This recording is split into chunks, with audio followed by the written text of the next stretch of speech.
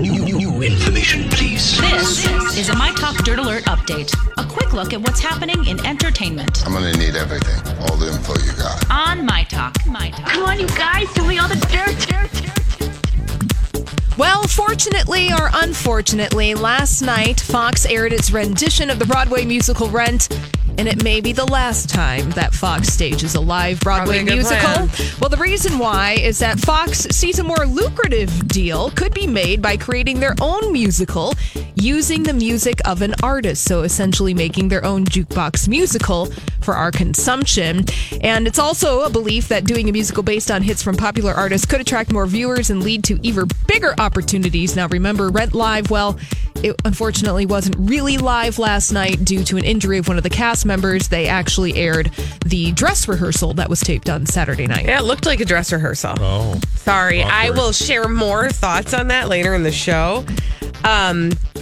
But, you know, I guess if they can do it well, the idea of using an artist's existing work and writing a musical around it, if they can do it well, that might actually be a better option for them. Seriously. Because it is kind of disappointing to see something you've known and loved and have it be crappy. Yeah. It's just not worth it. It I really think isn't. Maybe we've moved on from the need to have a constant musicals. stream of live musicals for the sake of having a constant stream of live musicals. Like, if you can offer something unique and enjoyable, go for it. Try it. Yeah. You might like it. Maybe the lesson here is never try. Okay, children, I hope you heard that. Never try. Never try. Oh my God, that's horrible. Don't say that.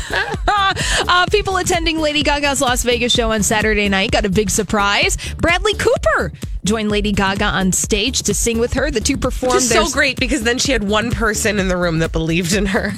Those 99 others. Were there 90? Did anybody do a count? Was there a head count there? Well, they performed the song Shallow, which is nominated for an Oscar from their movie A Star is Born. I mean, Bradley Cooper was just enjoying the show from the audience when he randomly decided to become part of the show. That's amazing. They didn't even plan that ahead? No rehearsals, That's no nothing. crazy. Wow. I'm kidding. That was sarcasm. Yeah.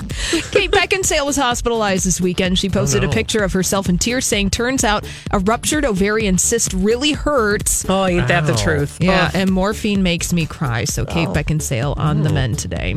And Glass won the box office for the second weekend straight, making another $19 million. But there wasn't much competition because the other two big new movies out over the weekend, The Kid Who Would Be King and Serenity, both bombed.